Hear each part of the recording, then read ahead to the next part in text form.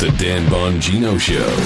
Get ready to hear the truth about America with your host, Dan Bongino. All right, welcome to the Dan Bongino Show. Producer Joe, how are you today? All right, on with the show. Yeah, still in Dallas doing the road show. Just got off of Fox and Friends. A little shout out to Sean over there. He said he's listening to my show, so I appreciate that, Sean. Thank you very much.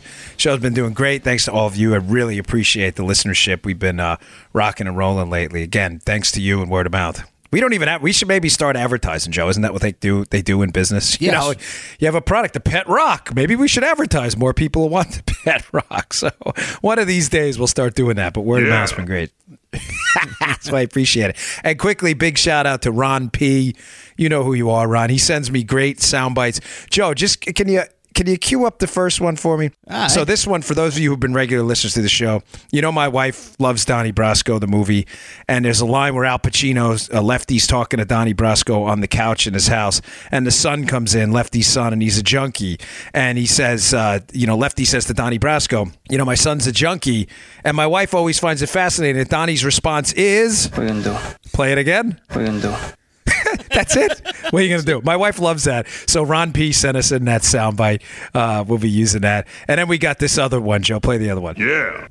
Which is, of course, from Trading Places. We don't need, it ain't safe being no jive turkey this close to Thanksgiving. Yeah. So thank you. Funny stuff. Thanks, Ron. All right, let's get right to the material. So this has really been on my mind, is bothering the snot out of me lately. There is a stipulation trying to be inserted into this tax bill at the last minute by Bob Corker is one of them and some GOP senators for a trigger to kick back higher tax rates if, in fact, expected revenue does not come into the government. Now, ladies and gentlemen, this is a really bad idea. Now, let me just say, in the past, I have, just to be clear, because I don't like to step on myself, I am so confident, based on the historical record of tax cuts, that government tax revenue is going to expand, get bigger for you liberal listeners who can't figure it out. Mm-hmm. Based on the historical record, that I am absolutely confident and sure, Joe, that after these tax cuts, government revenue may take a short temporary dip, but will definitely expand over time because the economy will grow bigger. And it's just simple math, folks. Do you want to take 10% of $100,000 or 10% of $150,000?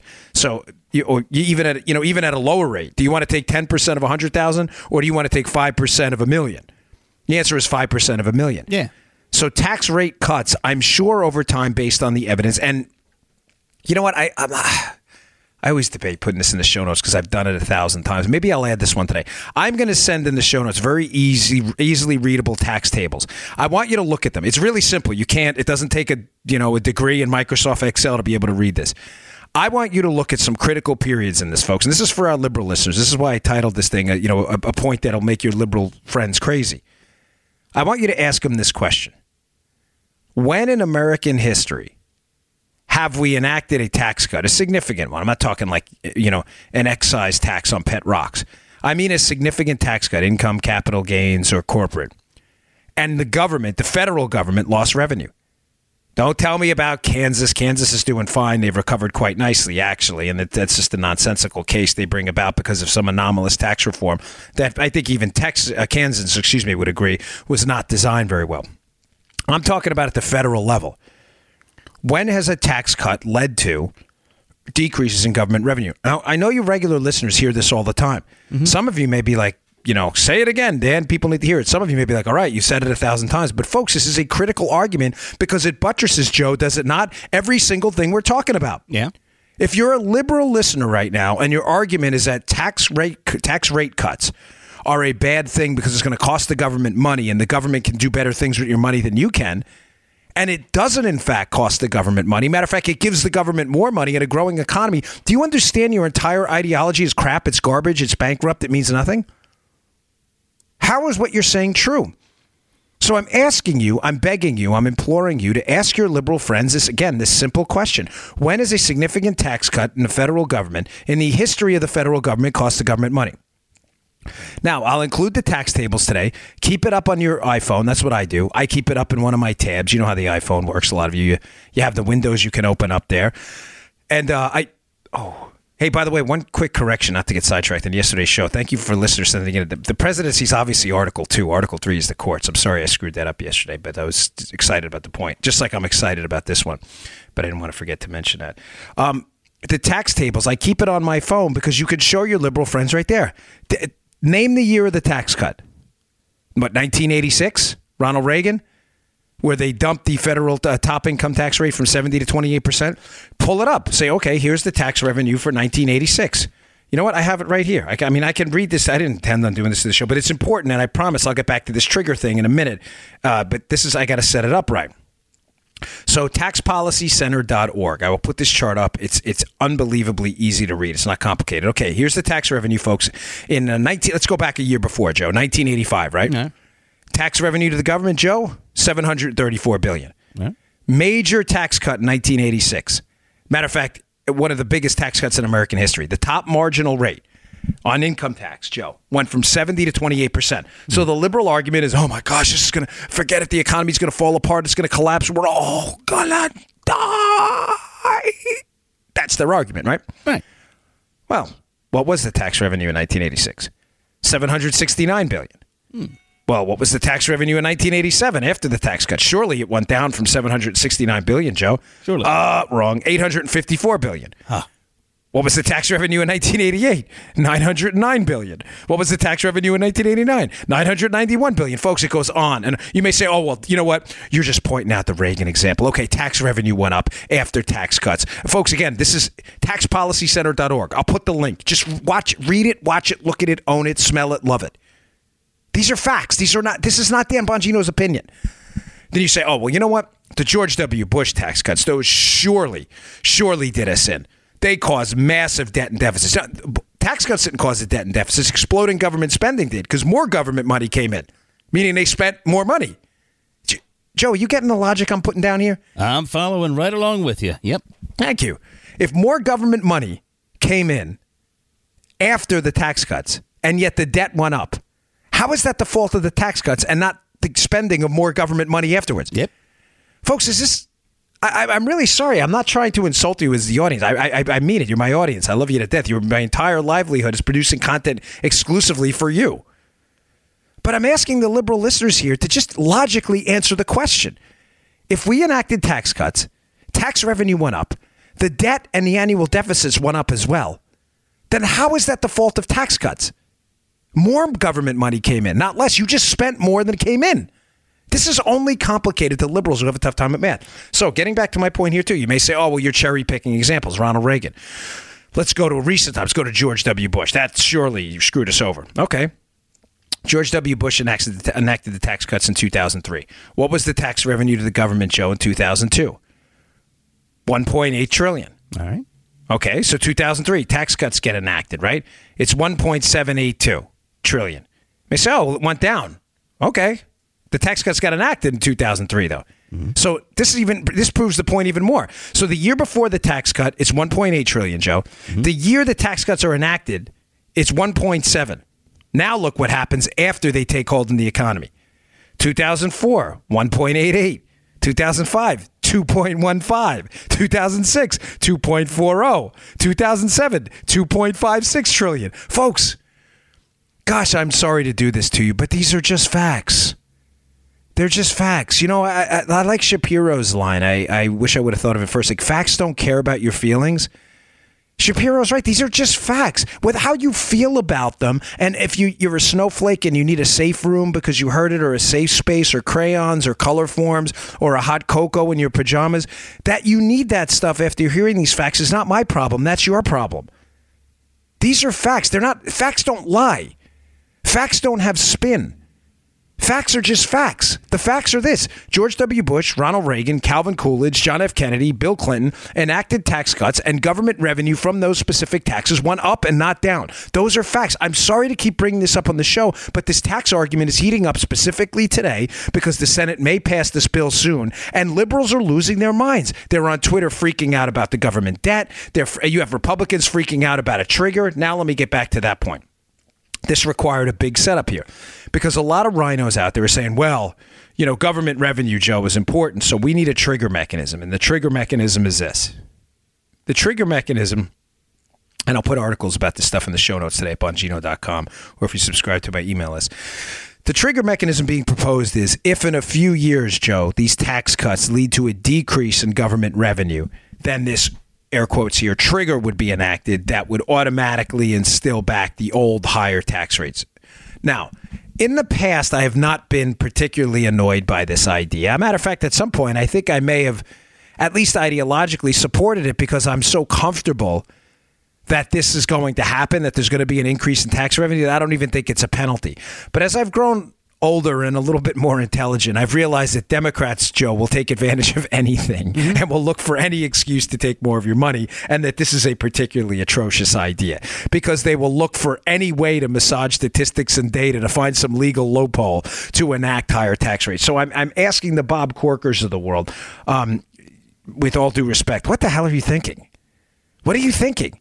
Like, why are you bringing this up? Why do we? Now, I have a proposal to counter Bob Corker, and this is why I wanted to open up with this today. Get ready for this one, Joe. All right. If Bob Corker really wants to push this, is Bob Corker willing to add on to his own amendment a reverse trigger? Do you see where I'm going with this? A reverse trigger, Joe. This is a good one. How about we do this? We say, okay, Bob. Listen, we shouldn't do this, but just as an ideological point, we should say, Bob, how about this? You want a trigger in case the government, quote, loses money, which is nonsense, it's your money, from tax cuts to enact the old higher rates. But if the government raises more money, like it did under Reagan or George W. Bush, can we put a reverse trigger that goes to an even lower rate that gives that money back to the people? What do you think, Joe? I like it. I think it's time for our yeah guy. Play the yeah guy. Yeah, well, that's just like your opinion, man. He's always like there's never a bad time for the dude. I mean, I know I'm driving you nuts with the dude. It's just the funniest quote ever. I think that'll be sadly Corker's response, but this is what we have to do. We have to incorporate a reverse trigger with the trigger. And if we did that, I think Corker would balk. And I think it's because Corker just doesn't like Trump at this point, and he's looking to throw any obstacle or roadblock in the way to this tax reform. Now, folks, well, not yet, but this is the good news portion of the show. Because I like facts and I like data, I want to be fair and give you kind of a full spectrum analysis of what's going on. There is some troubling news about the economy too. So let me just finish up the good news part first, because I should have left you with the good news and started with the bad news, but I have some other stuff I want you to be cautious about, and it's a warning sign for all of us. We don't want, as Alan Greenspan, I think once said, was it him? He said irrational exuberance, that can always be trouble in an economy. Here's some more good news. The quarter, 3.3% economic growth was revised up in the last quarter.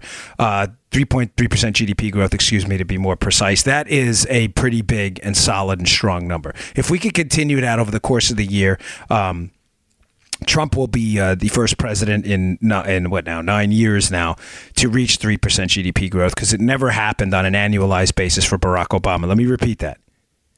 Barack Obama's administration never reached 3% annual growth in any year of his presidency. He's the first president not to do that. That is, again, a fact. I know it's a troubling fact, but it is a fact. Trump has done it now each quarter.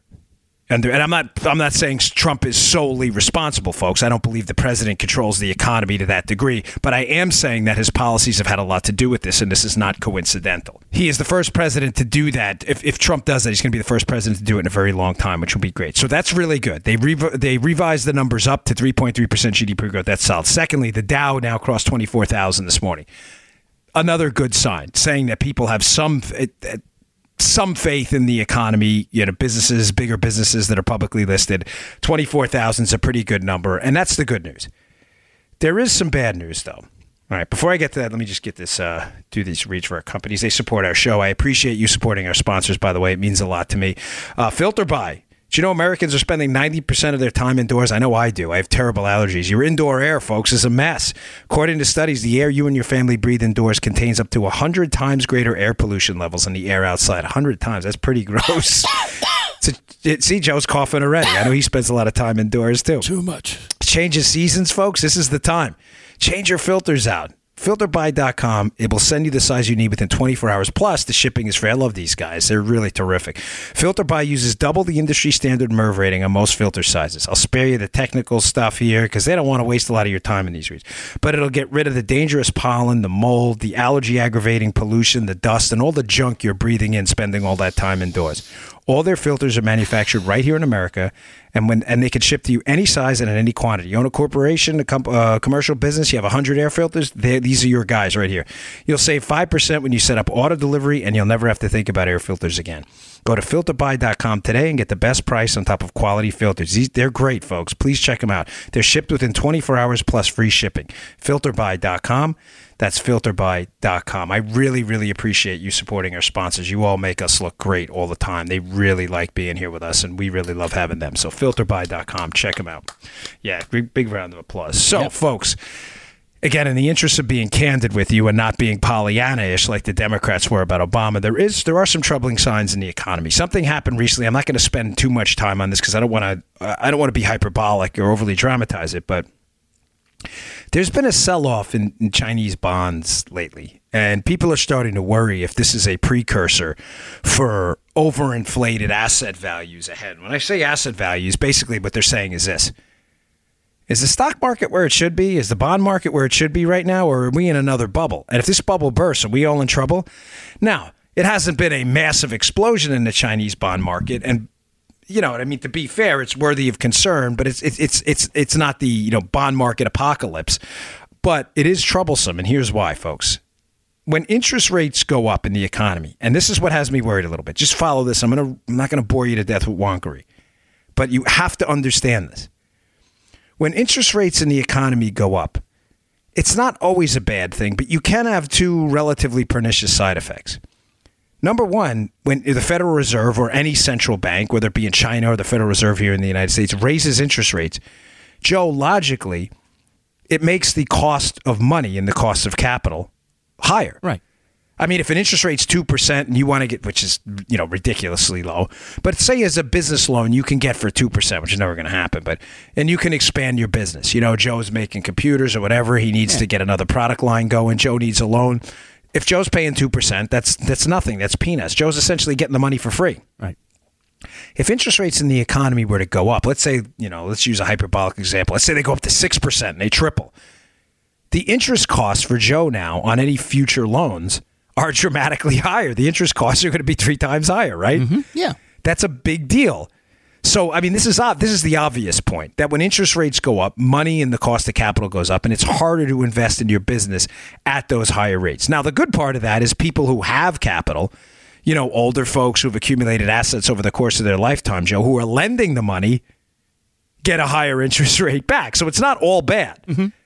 But I just want to give you a fair analysis. Now, and I promise I'll relate this to the story in a second.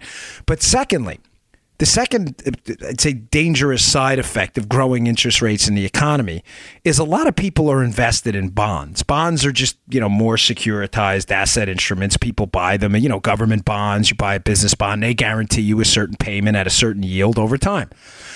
The problem with interest rates is as interest rates go up in an economy, bond prices go down for the very simple reason that if I can buy a bond at 2% now, and that's the best I can do, that's going to return me just like I said, the interest rate before was 2%. Mm-hmm. If I can get a bond that's going to return me 2%, I'm willing to pay a certain price. And then all of a sudden, interest rates jump to 6%. All of a sudden, Joe, that 2% bond looks pretty crappy, right? All right. Because why would you go buy a bond that was going to give you 2% if you could buy one that'll give you 6%? Mm-hmm. So interest rates and bond prices move in the opposite direction. The problem with that is as interest rates go up, again, number one, it makes it harder to get your hands on money. But number two, if you're a holder of bonds, you can be pretty much wiped out. Now, that's kind of what's happening right now in the Chinese bond market as interest rates are rising a bit.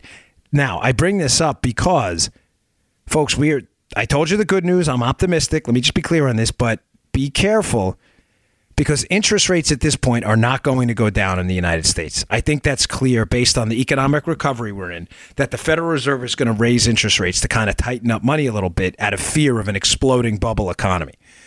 As interest rates go up, there are a lot of bondholders out there, folks, that bought these bonds at very low historic rates.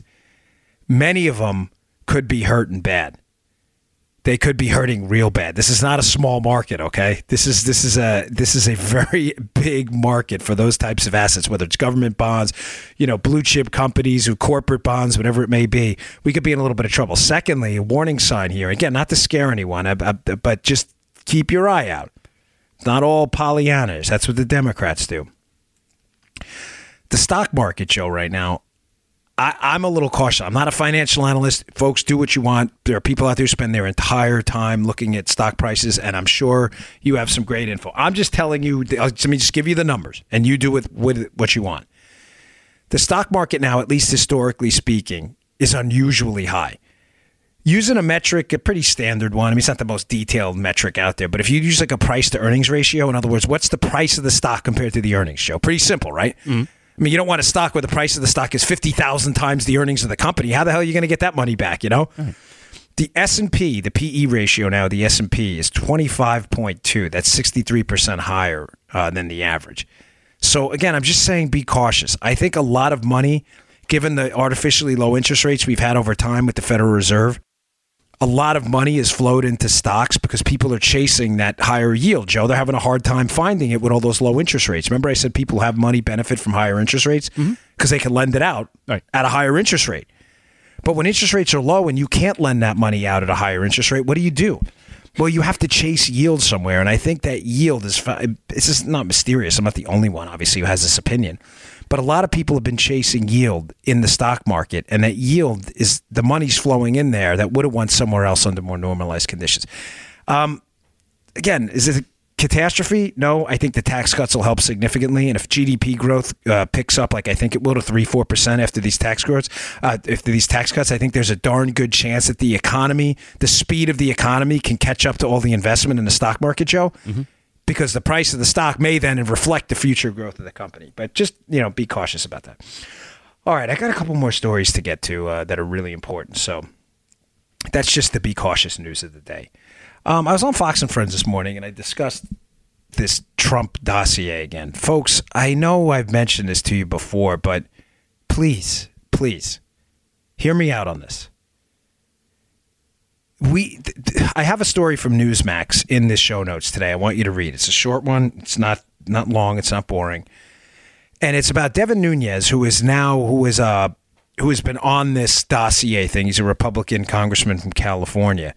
Nunes has been all over this case. And the critical question he has been asking about the dossier, and just to be clear what this was a Democrat and Republican. The Republicans, they didn't finance the dossier, the Republicans, but they financed the opposition company that produced it. Mm-hmm.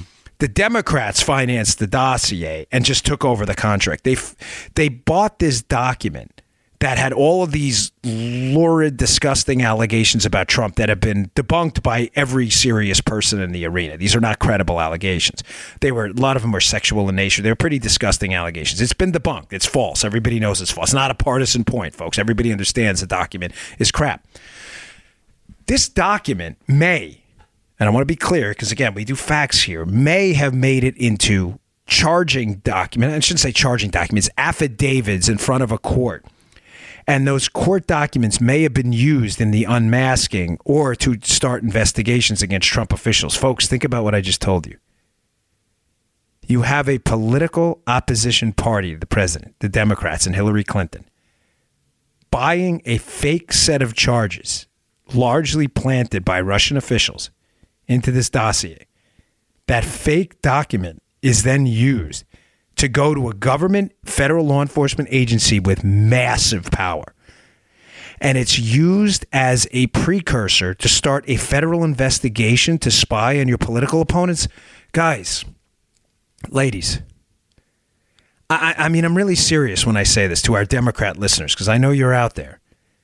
How does this not scare the heck out of you?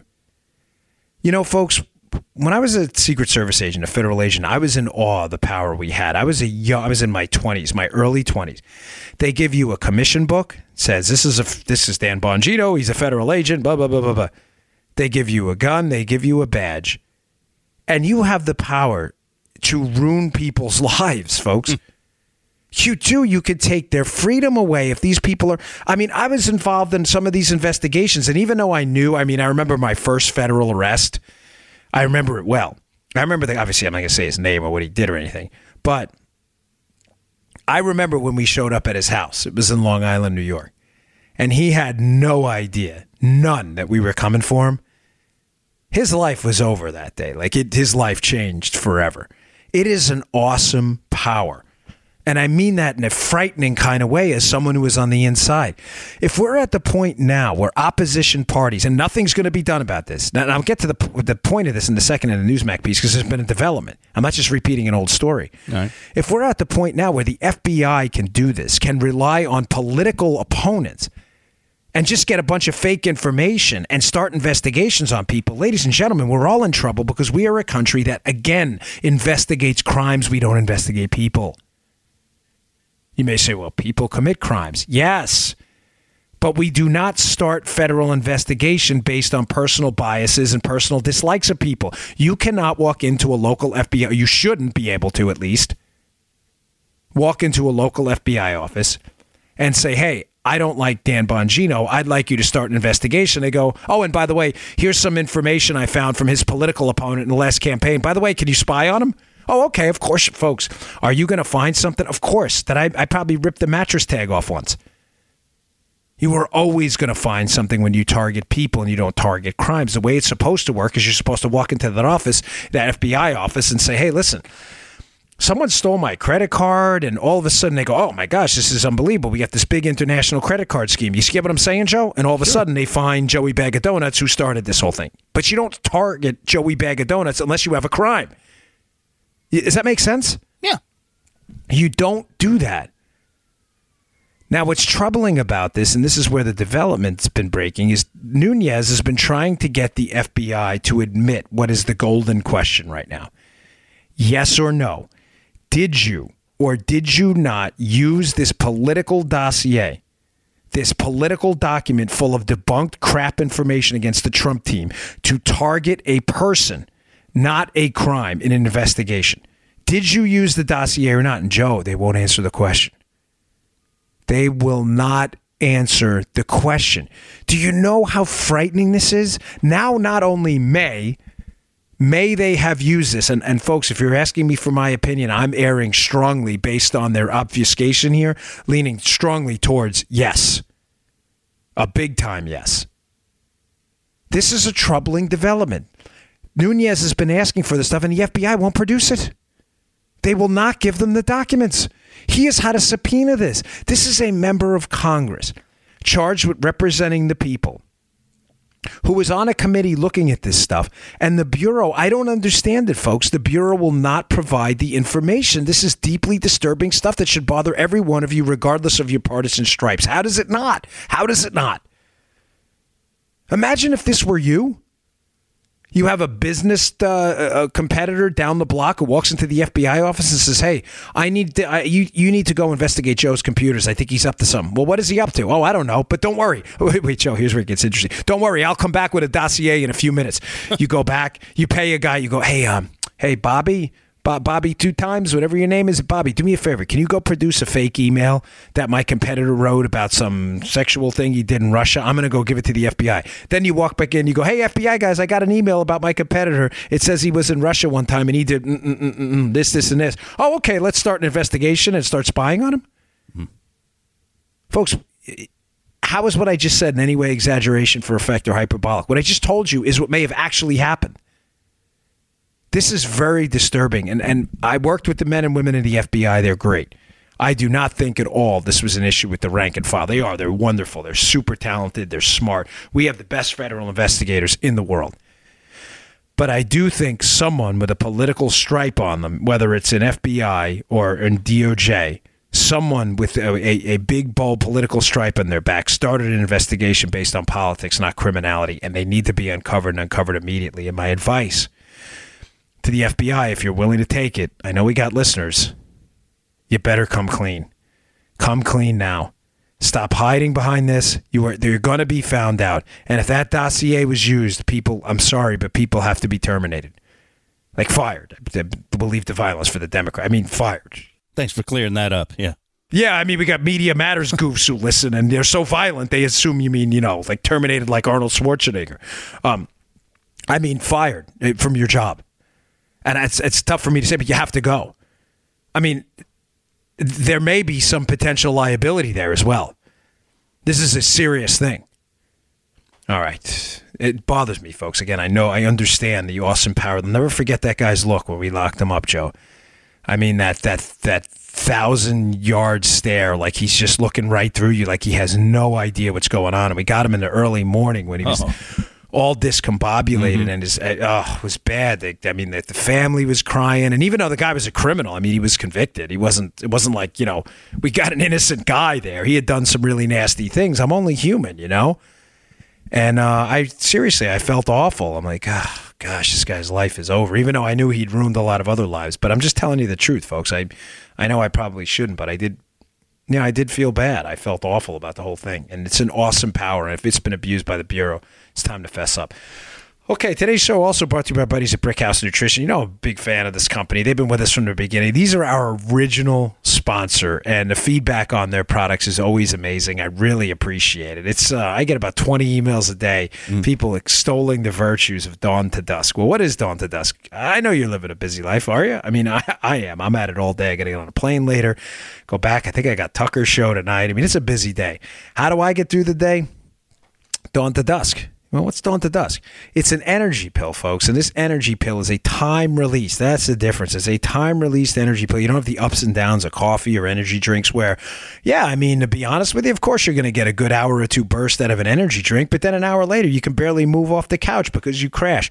You're not going to have that problem with Dawn to Dusk. You're going to get about a 10-hour mood elevation, energy elevation, help you get through the day. It's great for working moms, working dads, blue collar, white collar, CrossFitters, the MMA folks. You work out in the morning, you got to work all day. Give this stuff a shot. The feedback I get on it from everyone, from blue collar workers to CEOs, is just amazing. Go give it a shot. Go to brickhousenutrition.com/Dan. That's brickhousenutrition.com/Dan and pick up a bottle of Dawn to Dusk today. They got a bunch of sales going on this week, so go check it out. brickhousenutrition.com/Dan. Give a shot. Give them a shot. Dawn to Dusk. You'll like it. Okay. Let's see. A couple more stories here. This is important. So national reciprocity is coming up again. Now, for you Second Amendment advocates out there like me who, folks, it's about – I was having an interesting conversation yesterday, and I can't emphasize this point to you enough because it was a brilliant point was brought up. The Second Amendment really is not about guns. I know you may say, of course it has the right to bear arms. It's not. It's about freedom, and it's about liberty, and it's about God-given big R rights. Now, of course, it mentions the ability to bear arms, but the arms portion is just the enforcement of your right, your God-given right, in the government document in form of the Second Amendment, of your ability to protect yourself. That's a God-given right. It's not a right granted to you by man. It may be protected by the Constitution and the Bill of Rights, Joe, you get what I'm saying? Mm-hmm. But it's not given to you by men. Your right to defend yourself using arms is a God-given right. Now, it bothers me because I've carried a firearm my whole life, and I've never seen a firearm actually shoot itself. It's it's a tool. It is a tool for self-protection. Mm-hmm. National reciprocities come up again. Now, I bring this up not because it is kind of an interesting issue for conservative listeners, but it's also an indicator of the rank stench of hypocrisy from the Democrats and the liberals. Again, what is national reciprocity? Well, in essence, simply, if you have a concealed carry permit for your firearm in Florida, national reciprocity would mean, like, let's say Utah, Wyoming. Some of them honor them already. I think they do. But even someplace like New York, Joe, would honor the concealed weapons permit that you have in Florida. Make sense? Yeah. So if you traveled up to, say, New York or New Jersey with your firearm, you wouldn't be arrested. Now, I'm being honest here. I'm still troubled as to why this is a controversial issue. I know why the far left thinks it's a controversial issue, because they just hate firearms because they want you to have to rely on the government for your protection because they're obsessed with control. And one of the primary ways to latch your people to the mechanism of the state, to latch them permanently, is to take their health care, their education, and, Joseph, their ability to protect themselves. All right. So when you take away guns, you latch people to the state because they need the state for protection. I think that's obvious. But amongst reasonable people, I'm really unsure why this is controversial. Now, Joe, you have a driver's license in Maryland, right? Yes, I do, Dan. Now, when you drive between states, can you be arrested in, say, Virginia for driving with a Maryland driver's license? It's not a trick. No, Dan, I can't. No. Thank God we got Joe. You know what? This is time for a die. You play a little Donnie Brasco for you. What are you going to do? What are you going to do? The answer is you're going to drive in Virginia. You're not going to have a problem at all. It's not going to be any issue, right? Now, Joe, again, not a trick question. All right. Does the Bill of Rights anywhere mention driving of vehicles? Matter of fact, when the Bill of Rights was drafted, were there Ford Mustangs? No, just plain old Mustangs. Plain old Mustangs. Horses, right. Yes, they were a good point, by the way. Yes, but they were not Ford Mustangs, correct? No, and they certainly right. didn't have a V8 engine. They took hay, not oil. 1 horsepower, yeah. 1 horsepower, exactly. Just 1 horse. Good point, Joe. Yeah, so there were Mustangs, just not Ford Mustangs. So just to be clear, driving isn't even a constitutional right enshrined by our national governing document, right? It's no one would claim seriously that the act of driving a car is a big R God-given right. It's not. I mean, your right to protect yourself is. The right to drive a car obviously is not. It's not in the Constitution because it's not going to infringe. Driving is just a way to transport yourself around. It's not the only way. There are very few ways, though, to protect yourself against a firearm, and the right to self-protection using a firearm to counter a deadly threat is one of them. And I think the founders understood the danger of taking that away to people and latching them to the government. My point in this is very simple. If driving is protected across state lines, how can you reasonably make the case, if you're even a liberal listener right now that's open-minded, how can you reasonably make the case that a constitutionally enshrined protection, the right to bear arms, which shall not be infringed, should not be protected in other states as well? Your argument makes no sense at all. It makes none. Now, I said I would point out the hypocrisy of the Democrat Party and the liberals. That wasn't even it. That was me just laying the groundwork as to why I think it's utterly absurd that we don't have national reciprocity. If you have a firearm permit in Florida, you should be able to carry your firearm in California. It's ridiculous. But secondly, what's fascinating to me is, and this is a point I'd love for you to ask your liberal friends. Liberals will conveniently switch and alter and turn the federalism argument on its head, and they won't back up their own principles whenever the argument's convenient for them. Here's what I mean. On the immigration argument, Arizona passed an identification bill. When you were pulled over, you'd have to have some form of identification. And if you were not in the country legally, you could potentially find yourself in legal jeopardy in Arizona if you did not have proper identification to be here. The bill was not very controversial at all, but the left made a big deal about it and said, no, Joe. This is a national issue. The federal government is in charge of immigration, and the states should not be legislating this at all. By the way, they were total hypocrites on that as well, because when California turned around and said, we're going to do a different thing here. We're going to make ourselves a sanctuary state and sanctuary cities and all this other stuff. Do you realize liberals made the exact same argument, Joe, in reverse? Yeah. They said, well, immigration isn't exactly a federal argument anymore. It's a state argument. California can do what it wants. Come again? You just said 5 minutes ago with Arizona that Arizona can't pass stricter immigration rules because it's a federal issue. And then when you wanted California to pass a less strict immigration rule, you said it's not a federal issue. California can do what it wants. Liberals are hypocrites about everything, folks. I'm sorry. I'm sorry to break the bad news to you. I'm sorry to disappoint you. But liberals will spin on a dime because they're not principled. They're not grounded in anything. The house is built on sand. For them, it's about the acquisition of power. It's not about the maintenance of principles in the long run, which is the difference between conservatism and liberalism. Strong conservatives always support the same things. Economic freedom through tax cuts, education freedom through school choice, healthcare freedom through patient-controlled medicine. We always support the same things. It doesn't matter who's in office. It doesn't matter what their political ideology is. That is our bedrock. We support federalism. We support the powers not delegated, the 10th Amendment, powers not delegated, and the 9th, by the way, as well, not delegated to the federal government, are delegated to the states and the people. Having said that, though, this is not a right, the right to protect yourself, Joe. Again, not a trick question. Right. This is in the Bill of Rights. This is not a right delegated to the states. Joe, the Constitution, not a trick. Not Joe, a trick. The Constitution is for the United States, correct? Yes, it is, Dan. It's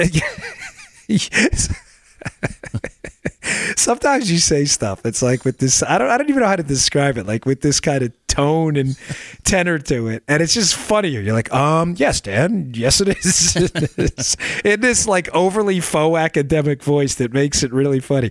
It's not the Constitution. Maryland has a Constitution, but the Bill of Rights is not it. That is the federal Constitution for our constitutional republic. Right. This is a right that should be protected everywhere, and yet the Democrats, again, are making the exact opposite argument. They're saying, well, states should be allowed to do what they want. Do you understand the Constitution? They can't do what they want when it is, in fact, an enshrined federal big R right. Folks, this is a really important thing, national reciprocity, and I'm going to ask you humbly for a call to action on this. I'm going to ask that you contact your congressman's office. Just put in Find My Congressman in Google. They come right up, I promise you. And I'm going to ask you to ask them where they stand on national reciprocity. Now, I'll wrap on this. I will give you the liberal counterattack, because here's what they'll say. They'll say, well, this is going to be a race to the bottom because you can go to a state like, I don't know, they'll say Utah, Florida, where there's very few requirements, and New York should be able to say, these are our requirements, and by forcing us to enact Florida's requirements, it's a, quote, race to the bottom. You hear that term all the time. But, Joe, here's the problem. Race to the bottom, number one, when they use that, they're using focus group tested terms because the bottom's always bad, right? Bottom, oh my God. There is no race to the bottom. The bottom is your big R right. The floor is you have a right to protect yourself. There is no below that. You can't go to a sub-basement. That is the ground floor. The ground floor is we all have a right to defend ourselves. You can't take that right away. You can't make it overly restrictive. You can't make it so that people don't have the same rights in different states when it's a protected federal law. That's nonsense. It doesn't happen with driving. It doesn't happen with anything else. And if I want to stay alive and I want to protect myself in Florida, I should have the very same right in New York. And this is you can't have it both ways. You can't say the federal government is all powerful when it comes to immigration, but then the states are powerful in immigration when it suits your thing. And the same thing on gun rights. We should have a powerful federal government. We should have a big, expansive federal government. Say you're a liberal. But then when it comes to actual federal rights instituted nationwide by the Bill of Rights for our constitutional republic, our governing document, that no, those rights don't apply nationally. It's nonsense. You have the right to protect yourself everywhere. It's just crap. So ask them where they are on national reciprocity. Hey, one more thing on the gun front, and I'll wrap it up for the day. One of the reasons I've always been afraid of lists and gun lists and federal databases of gun owners, which should freak you out, folks, big time. Federal database of gun owners, what's the first thing they come for? The gun owners. And how would they find you? A federal database. You may say, again, a lot of your liberal listeners, I know you. I know you. I mean, I can predict what you're going to say already. I got a Starbucks fruit cup here. It's not bad, by the way. Sorry, I'm eating a pineapple. It's good stuff. You may say this federal database of gun owners, right? This is it's a slippery, the Democrats will say it's a slippery slope. No one's going to come for your guns, Joe. They're not going to track you down on a database. Oh, you sure about that? Now, if you go to the show notes today, because I always back up my stuff with stories, you'll see the story at the Blaze. What's happening in Hawaii, Joe? Hawaii, a bastion of deep blue liberalism. In Hawaii, there are medical marijuana dispensaries, Joe, that have to register. They can sell medical marijuana. So they're on some state government list, like whatever, Joe's Marijuana Factory or whatever it may be, right? Well, Hawaii recently, they sent letters off to their medical marijuana dispensaries. And what do you think was in those letters? In those letters, folks, was a demand that the medical marijuana dispensaries surrender their firearms. How did they get those names?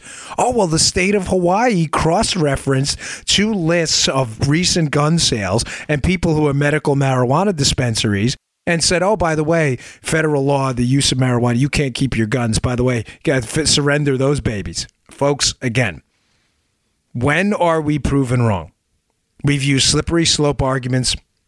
We said a long time ago, this is what's going to happen with, with men in the women's room and activism on that side and social issues and all this stuff that the Democrats constantly, your scare tactics, your scaremongering has come true. Now, is this happening at the national level? No, because there's no national big database of here's where Joe is and here's where his gun is. But another reason that you should be able to protect your right to defend yourself. But secondly, Joe, your right to defend yourself should not become some public database searchable file where people can, basically target you and either take your gun away or show up in front of your house one day with signs like, this guy's a gun owner. That's none of their business. It's your right. It's the Second Amendment. It's your right to do it. Big R right. All right, folks, thanks again for tuning in. I really appreciate it. Please go to Bongino.com, subscribe to my email list there, and I'll send you these stories every day, conveniently right to your email box. See you all tomorrow. You just heard The Dan Bongino Show. Get more of Dan online anytime at conservativereview.com. You can also get Dan's podcasts on iTunes or SoundCloud. And follow Dan on Twitter 24/7 at DBongino.